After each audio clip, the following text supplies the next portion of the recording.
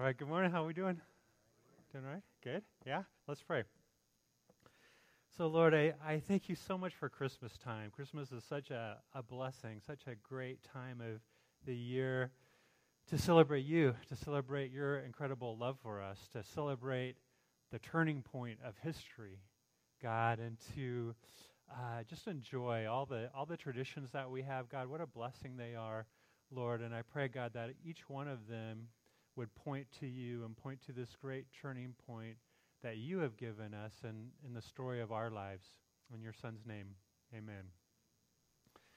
So we are going to be in John chapter 1 as part of our ongoing Christmas series. So storytelling. Who here doesn't like a good story? Don't we all love stories, whether it's movies or books and movies or plays or whatever it is that you're into? It's like universally, we just all love a really great story. And it's interesting because the basic structure of every story is essentially the same, right? So if you're, I'm going to try to hit some more than one genre. So if you're a sci-fi fan, let's start there. If you're a sci-fi fan, every sci-fi story is going to start out with a hero, right? Some young guy some young farmer guy in the deserts of Tatooine. I've never understood why they have a farm in the deserts of Tatooine, by the way. Just saying. Anyway, some young guy his name happens to be Luke Skywalker, right? And he's just this guy hanging out in the desert. Or if you're more of a fantasy fan, maybe it's this gray-bearded Gandalf wizard guy who sends a bunch of hobbits off on adventure. Or if maybe you're more of a macho drama guy. Kind of an odd combination, right? Macho drama. But maybe it's this young, down and out fighter, boxer guy named Rocky. You know, that's your hero, right? But every story starts out with a protagonist, with a hero, okay? And then fairly shortly into the story, what's going to happen? Things are just going to go south. There's some major conflict. There's some major problem. There's big breakdown, right? Luke finds out that his father is Darth Vader. How's it go? What's the line? Luke, I'm your father. He's like, no! And then he just falls down the shaft, right? So it goes south for him. Who else we got? Rocky. Rocky's up against, the Apollo. Right? How's he going to take on this monster? And it's Creed, and then there's the Russian dude. Like, there's a whole series of them, right? And he just never gives up, does he? Even though he gets beat every time. He just doesn't give up. So things go south, and then we have the critical part of every story, and that's the turning point of the story. It's the twist. So, okay, this is a ghost story, and not appropriate for children, just saying, just a little disclaimer there. But I think a movie and a story that I think has one of the greatest twists is the Ghost, Sixth Sense. I always want to call it Ghost, but the title of the movie is Sixth Sense. Y'all with me with that? Remember what the little boy says in the hospital room when the psychiatrist who thinks he's alive, but spoiler alert, he's actually a ghost. And he's trying to tell a bedtime story to the little boys in the hospital bed who's been attacked. And he's just kind of rambling on and on and on. The story has no point to it. And the little boy says, so if you want to tell a good story, it needs to have a twist in it, right? And, of course, that movie has the greatest twist in the world because it turns out the psychiatrist isn't alive and he thinks he is. It's like a crazy, amazing twist in the story. And everybody in the theater, I remember, just went, no way, right? I mean, were you there? Was I the only one seeing this movie? Yeah? So you got to have a twist. Well, the Christmas story really is the ultimate story and has the greatest twist, the greatest turnaround of all time. And of course, the final element of every story is the consummation. Right? So let's go. We're going to go John chapter 1, and we're going to see this story where this is commonly known as the prologue. It's verses 1 through 18, John chapter 1. And John does some really amazing things here in these 18 chapters. First of all, he essentially tells the entire story of his gospel. The whole gospel that he's writing is summarized in verses 1 through 18. So if you want the cliff notes to the entire Gospel of John that we've been going through over this whole past year, just read 1 through 18. That's basically a glossary, a table of contents for the whole Gospel of John. The other thing that John does with these 18 verses is he uses this literary form that's actually pretty common in the Hebrew language and Hebrew literature, and the form is known as a chiasm. It's a chiastic form. And I knew I would have a hard time trying to explain what is a chiastic literary form. So you have this little handout here, which helps really illustrate what a chiastic form does. And what John does is the first idea, the first verse or two, is mirrored by the last verse or two. And then the second idea, the second verse or two, is mirrored by the second to last. And the third is mirrored by the third, the fourth is mirrored by the fourth, et cetera, until you get to the point of the story, the turning point, the twist is right at the middle, the point of the chiastic structure. And that's the reason for the structure in the first place. This structure emphasizes this turning point, this twist in the story. Make sense? So we're going to go through this, and we're going to kind of see what the Lord has for us to really see about this amazing Christmas story, the amazing story of Jesus' birth. So, chapter 1, verse 1, in the beginning. Sound familiar? Seen that phrase before? In the beginning, God created the heavens and the earth, right? Genesis chapter 1. It's interesting because not only does this summarize the Gospel of John, but you can stretch it and say that this essentially summarizes the entire story of the Bible. So in the beginning, God created the heavens and the earth. John says, in the beginning was the Word. Now, how did God create the heavens and the earth? He spoke it into being, right? In the beginning was the Word, and the Word was with God, and the Word was God. Okay, here we have our first clear declarative sentence about the Trinity, right? Because if you're God and we're with God, you've got a Trinity. The Holy Spirit gets involved as well, right? So not only is he God, but he's with God. So he's a distinct person, the Son, and he's God. He's God and he's with God. Verse 2, he was in the beginning with God. All things were made through him, and without him was not anything made that was made. So verse 1 through 3, we have this Word, who is God, he's with God, and he is the creative power behind the creation of the cosmos. Now what we're going to discover is who's the Word. I think we all know, right? Or most of us know the Word is Jesus himself, right? So Jesus is the creative power, the source of all of creation, the cosmos. All things were made through him. Without him was not anything made that was made. Think about that. Jesus created the universe. He wove, what I like to say all the time, you hear me say it all the time, he wove space and time together. He created the fabric of space and time and energy. All of that came through Jesus. Colossians says that not only was all of creation made by him and through him, but it was made for him. Right? So what does that say about who Jesus is? That elevates him pretty much to the tip of the pinnacle, right? He is God. He is the creator. Not anything was made. Yep, I'll leave it with that. Okay, verse 4. In him was life, and the life was the light of men. The light shines in the darkness, and the darkness has not overcome it. I love the feeling of this verse. So not only is he powerful to create the whole universe, but he is the very definition of life. He just exudes life.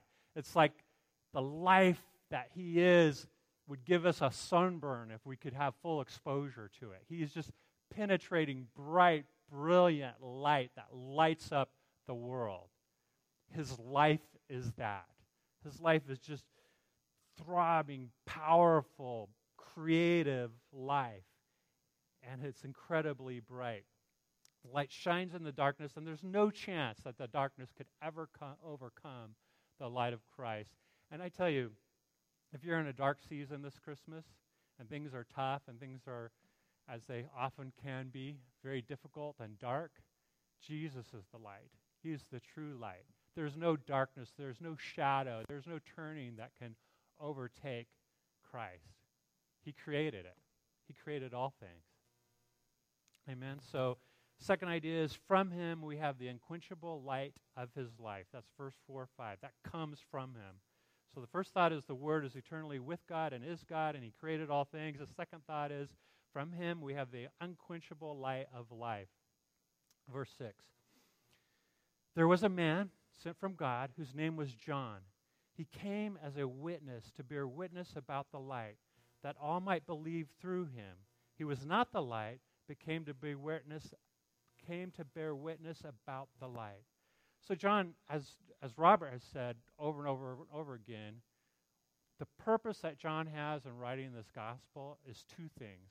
One, that we understand that Jesus is God, number one, and number two, that we trust him, we put our hope and our faith in him, that we believe him in order that we would be saved, right? And that's John's purpose, John the Baptist's purpose, is to bear witness to that so that we would believe him, that we'd understand who Jesus is, and that by believing we would be saved from our own sin, that we'd be ransomed from our sin. Kind of a side little application note here. Do you have a John the Baptist in your life? Do you have someone who reveals Jesus to you? Do you have someone who consistently speaks a witness to your life, that witnesses who Christ is to you? And I'm not talking about, a perfect person, right? I'm not talking about the Messiah himself, but someone who witnesses about the Messiah. It doesn't have to be a perfect person. It just has to be a person who believes in the Messiah and who talks about who Jesus is and what he's about and applies the reality of who Jesus is to everyday life. Do you have a person like that? And if you don't, I encourage you, seek that person out. Join a Bible study, join a group, seek it out here at church on Sunday morning. But we need to have people who are witnessing into our life. Are you a witness to other people's lives? Are you sharing what you know about Jesus with the people in your Bible study, with the people that you know here, with people at work? We all need a witness. And it's not about being a perfect person, it's just about being a witness. And by the way, John, and we'll get into it in a moment, but John's actually a pretty impressive, amazing character. But he came to bear witness, not to himself, but to who Jesus is. So John witnessed to his light that all might believe, for the purpose that we would all believe. Verse 9. The true light, which gives light to everyone, was coming into the world. He was in the world, and the world was made through him, yet the world did not know him. Okay, so this is kind of the first indication that we're headed for some problems, right? But before we go there, he's the true light, which gives light to everyone. Just as I said before, he is so full of life. He is the definition of life. It just is blinding. It's overwhelming. If he were to show up right here, right now, which would be pretty amazing, but if he were in his full glory, it'd wipe us all out, right? Especially in our sin state of our bodies. Our souls have been redeemed, but our bodies are decaying, right? But we're going to resurrect into new life, and then we'll see him as he is, and we will be like him because we see him as he is, and we're fully resurrected and have all the capabilities to really take in the full glory and majesty of who Christ is. But in a limited way, he has come into the world and displayed his true light. So the idea here is he came into the world to shine his light on us. All right, verse 11. He came to his own, and his own people did not receive him. To me, I think this is maybe one of the saddest verses in the Bible. You think about this. Christ, the living Word, the beautiful, amazing, powerful Christ who created the whole world and then created people and then created a specific group of people that would be his vessel, his witness. He came to his own people and they received him not. It's interesting. I've been watching a documentary on the Vietnam War, and in the latter part of the Vietnam War, as the vets were coming back home, they were oftentimes really despised. People would shout names at them, spit on them, call them baby killers, all kinds of horrible things. And of course, they'd been through a horrible experience in this terrible war, and then they come back home to their own, and people are rejecting them. And they've laid it on the line for their country, and all they're getting is all this, abuse, right?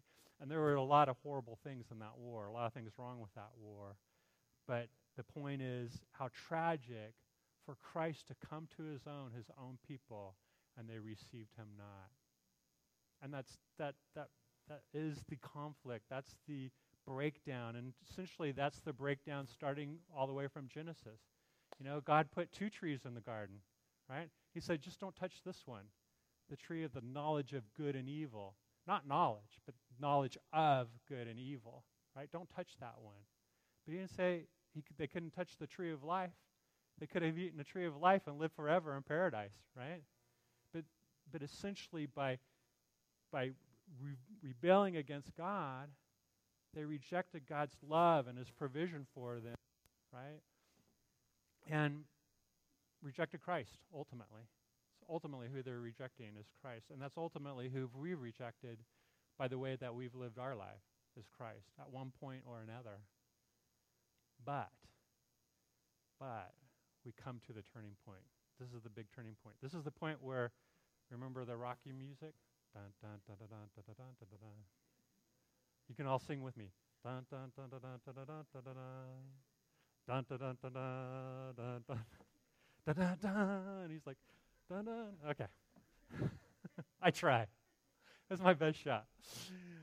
So this is the turning point. But, verse 12, but to all who did receive him, who believed in his name, he gave the right to become children of God. That is huge. God himself, the creator of the entire universe, gave us the right to become his child. Right? The one who created it all, the one who lives in eternity, the one who dwells in glory, has given us the right to be his adopted children if we're willing to receive him. If we'll just confess that we've rejected him and we receive him by faith, if we believe in him, he has given us the right. And this is a legal term here. This is like legal adoption. He has signed the papers in his own blood to make us adopted sons of him. And once he's done that, he's not going to disown you. We are his child. We are his son or his daughter, and he will never reject us. He will never cast us out. He will never leave us. That is an awesome, powerful thing. That is the great turning point. But all who did receive him and believed in his character, he gave the right to become children of God, born of the will of God.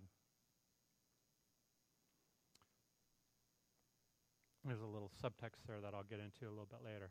So this is the key point. This is the turning point. This is the whole meaning of Christmas, right? But to those who would receive him, he gave the right. He was born so that we could enter into heaven, right?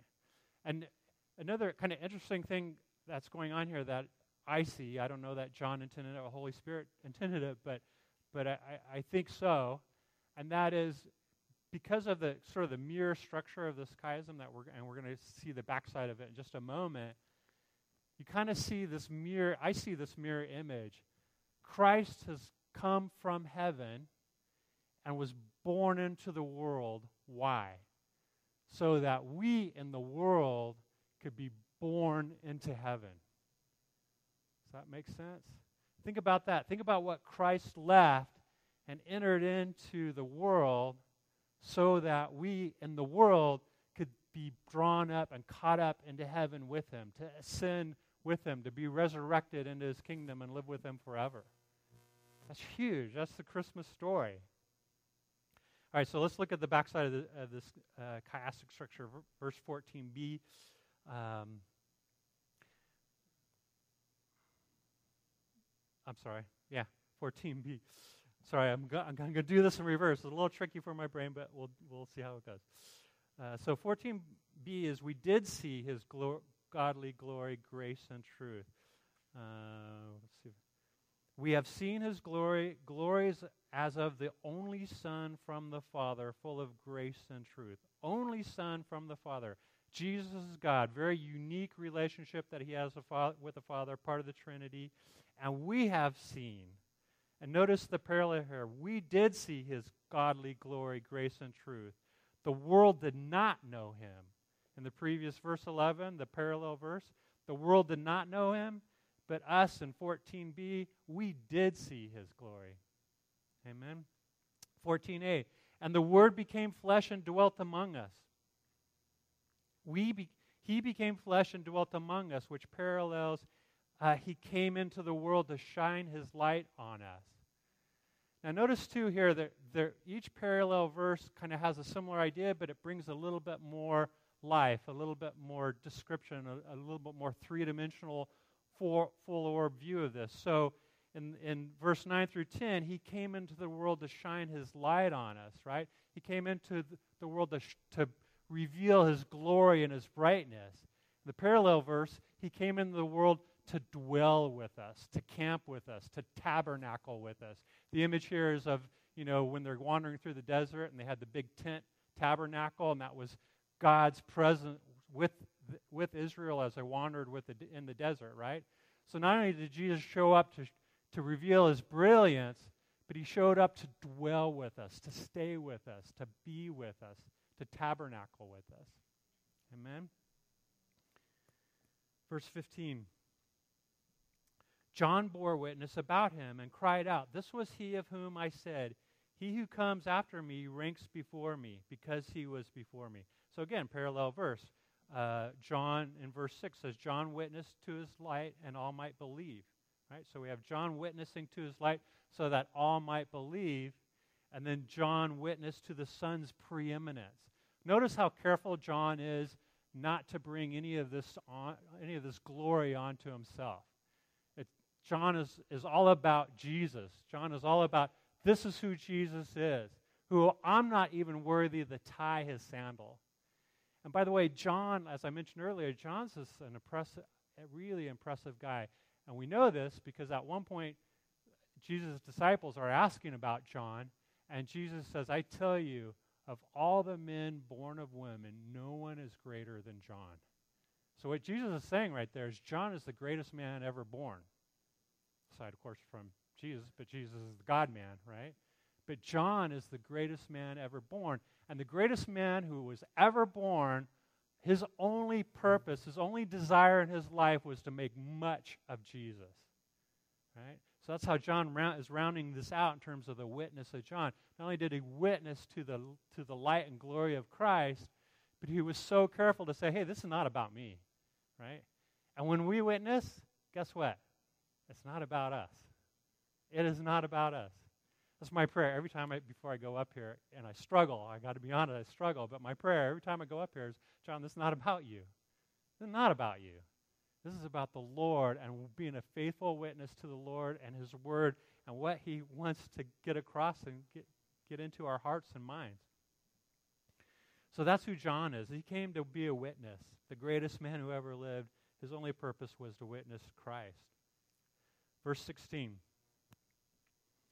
For from the fullness we have all received grace upon grace. For the law was given through Moses, grace and truth through Christ Jesus. Again, so the parallel is so this verse, from his fullness we received grace and truth. The parallel verse 4 through 5, from him we have the unquenchable light of his life. Okay, so again, kind of builds that out. We have the unquenchable light of his life. We have this great fullness of his life in grace and truth. It takes the form of two things, grace and truth. Kind of like that idea of speak the truth in love. In order to be really effective in your love, you need to be able to speak the truth. In order to really understand grace, you need to understand the truth. In order to understand the truth, you need to understand grace. They're very closely related, and it's Jesus who brings those two things together. With Moses, you have the truth, you have the law, and you can say that there's a grace in that as well, right, that we have the law. But Jesus consummates it. He brings it together. He brings the truth and grace together so that we can walk in true love with him, love that's based on both truth and grace. Amen. I'm glad we have both, because without grace, I just wouldn't be here. Verse 18, our last verse. No one has ever seen God, the only God who is at the Father's side. He has made him known. Okay, a little translational issue here. It says, no one has ever seen God, the only God. So again, it's reaffirming the very first verse that Jesus is God. And not only is Jesus God, but that God, he is with God, okay? But here, he makes it much more intimate, and he says, who is at the Father's side? A more accurate literal translation is who is at the bosom of the Father, okay? But the translators don't want to translate it that way, so I don't have to say bosom from the pulpit. But the problem with that translation, at the Father's side, it sounds very passive, kind of like, okay, Jesus is kind of standing there next to the Father, right? But that's not the image. That's not the picture. The picture is, think of a young son who comes up to his father and gives him this big old strong hug and puts his face in his chest. And it's just, there's this close, warm, affectionate intimacy between the Father and the Son. They're God, and they're powerful. They create the entire universe, and they dwell in love and intimacy. And the best way that God communicates to us, the picture of what that love looks like, is a really good, healthy love between a father and a son, right? And of course, Jesus then comes into the world, is born into the world, so that we can be brought up and pulled into that same intimate, loving, grace, truth relationship. We can be part of the family. And this family has a perfectly functional father and a perfectly functional son, right? To give us tons of love, tons of truth, and tons of grace forever and ever and ever. Amen? So what I want to close with is just this idea, and I think we just can't say enough about it, but the idea that Jesus is the eternal God, right? He has existed. He pre-existed creation. He's existed eternity past and eternity forward. He exists forever. So think about this.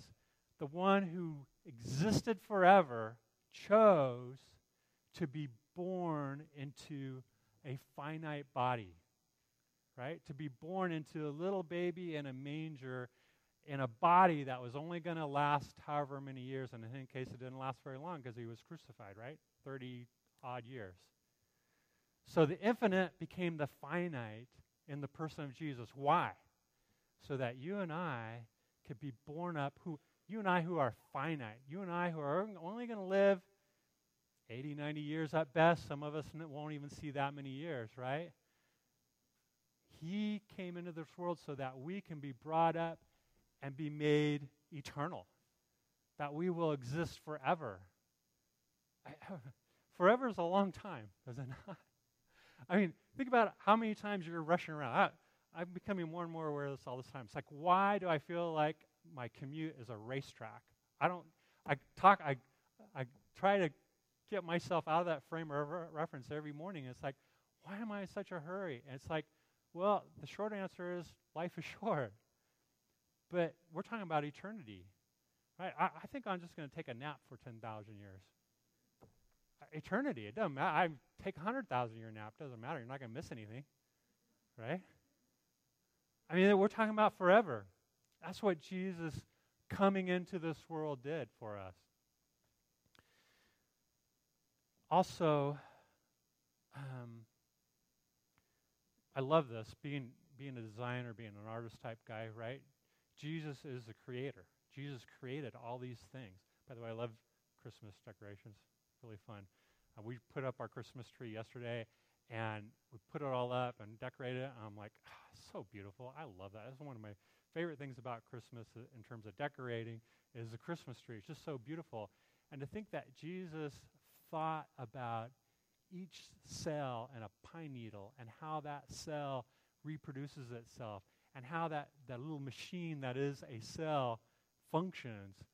Recently, I heard that because of all the cellular research that science has done, one human cell is many times more complicated than a Boeing 747 airplane.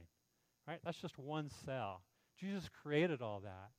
And then he became his own creation. He became this little boy in a manger so that we can be brought up into the master studio. I can't wait to be in heaven and see what the Lord has in mind in terms of from the creative standpoint, right? I mean, God's not going to stop being creative. In fact, he's going to remake the entire creation. We're going to be in a whole new world. And how will we participate in that? I can't wait to see. I'm sure there's going to be a lot of creativity involved. So that's another aspect of Jesus becoming this baby. The one who dwelt in perfect love was born into this world. The one who was in the chest of the Father, the one who was intimate with his Father and the Holy Spirit, who lived forever in perfect love, was born into this world. Is this world a very loving place? Herod wanted to kill Jesus when he found out that there was a baby that was born, right, that would become a king. And he was betrayed by the spies that he thought would help him find this baby Jesus so he could kill him. So because he couldn't find Jesus, he just had every child that was born within that time frame in that region killed. That's the kind of world Jesus was born into, right? That's what he left and was born into. But he did that so that, why? So that we, who are living in this cold-hearted world where we have terrorism and we have people doing horrible things to each other all the time, could be born up into an eternity of perfect love and union with one another. The righteous one, full of light, born to become sin in our place. Scripture says that Jesus became sin in our place. The one that was pure, the one that was righteous, the one that had been righteous for all of eternity was born into this world to become sin in our place. The Almighty born in weakness. Think about this. I mean, talking about coming to your own people, I was trying to kind of do a modern parallel. The best I can come up with is picture like a Motel 6 at, up in the desert somewhere, and Jesus was born in a shed out behind the Motel 6. Right? Talking about humility, right, and humbleness. Jesus left the throne of heaven, all of eternity, to be born in this little backwoods town in Judea, and there was not even room for him in the inn. So he's born in a manger amongst the cattle and the sheep. Why would he do that? Why do you think? So we who essentially, compared to heaven, let's be honest, we live in the ghetto, right? Compared to eternity, we're in the ghetto. And he was born into the ghetto so that we could then live forever in eternity. Remember what Jesus said? He's trying to cheer up the disciples when he's telling them, I'm going away. He's basically saying, hey, don't be sad. If I go to prepare a place for you. And if I go to prepare a place for you, I will return for you. All right? So Jesus has prepared a place for us in eternity, in the New Jerusalem, in the new kingdom, the new world. That's what we have to look forward to. That's what the Christmas story means. I think I'm going to just end with this last one. And really just sums up all of what I said, and that is that Jesus loves you. Jesus loves you enough that he would leave everything he has. There's a scripture that says Jesus, having the full right of God, did not think of it as something that he should grasp and hang on to, but that he let it go, and he became a child, became sin for us, so that we could grasp heaven, so that we could be citizens of the eternal kingdom. Amen? That's what the Christmas story is. That's what we're celebrating this Christmas season. We have been born again. If you've put your faith and hope in Christ, you are born again into a new kingdom. If you haven't, then today is the day of your salvation. And all it's about is putting your hope and your trust and your faith in Him and believing in Him. Let's pray. Oh, Lord, I think it's difficult for us to even really grasp the height and the depth and the width of your great love for us. Lord, we see just a little taste, just a little hint, Father, in that manger scene 2,000 years ago with a helpless little baby crying in a manger. That was you, Lord, the creator of heaven and earth, becoming a child for our sake, that you would reveal your light to us, that you would give us your abundant life, Father. Lord, that we would come to a point of receiving you, God. I pray, Father, that we could receive you once again this morning, Father, that we would understand how deep your love is for us, Lord, and the provision you've given us by living your life, by dying on the cross, Father, by resurrecting and ascending into heaven, Father. We celebrate you this morning. In your Son's name, amen.